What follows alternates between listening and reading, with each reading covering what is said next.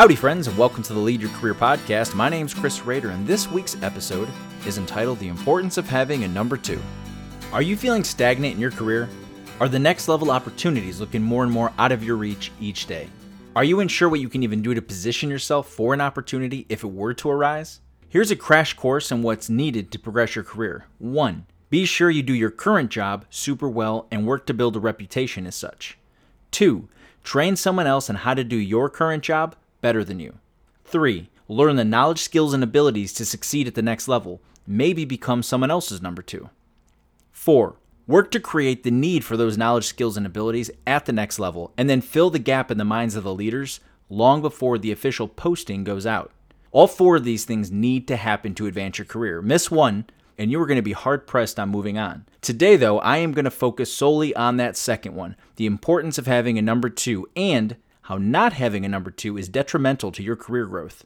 I had a manager that helped me build my knowledge, skills, and abilities that allowed me to succeed at the job I had, as well as the next level position. She built up my self-confidence and reputation. If I was working on a project or initiative with her, and I did 40% of the work, she would make me feel in a public setting like it was much closer to 90%.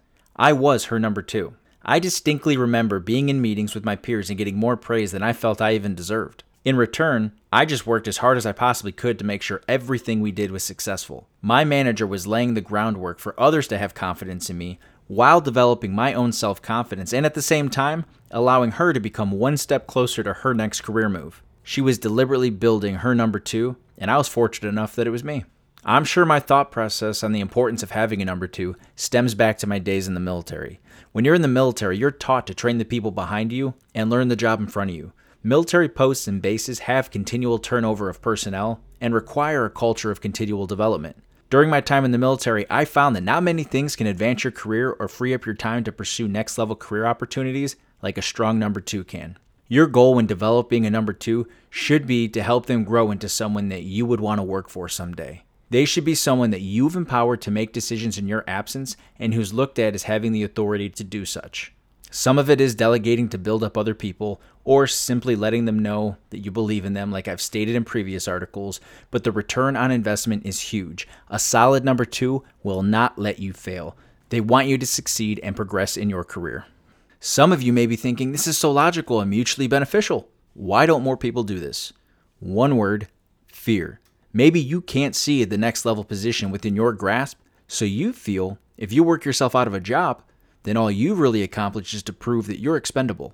Or maybe your pool of potential number 2s is not as great as you would like it to be. Or even worse, you don't see the benefit of a number 2 and would rather go it alone because you work better alone and you fear giving up any level of autonomy. These are all legitimate fears, and you could probably use some mentorship to help delineate the real fears from the boogeyman. You need a mentor who can point you to the next level opportunities and help you identify a solid number 2 that you didn't consider, or that can talk you off the ledge of selfishness and explain the career benefits of depending on and working with other people. I don't know anyone who has succeeded going it alone. I'm not saying it's impossible, it just doesn't line up with what I believe it takes to lead your career. Not having a number 2 is detrimental to your career growth. You lose out on the ability to coach and mentor, get an outside perspective on your approach to work. You leave the success of everything you work on hinging on your ability to get it done on time. And if you lone wolf it long enough, I would question your ability to lead, which is usually essential at the next level. That seems like a lonely career existence and not one I would care nor recommend that you partake in. I asked 2 things of you this week. 1. Identify your number 2. Who in your group has shown a desire to step up and take on opportunities? We all have the potential to do it, but who is already showing the interest? There is a solid number 2 out there for everyone at any point in their career.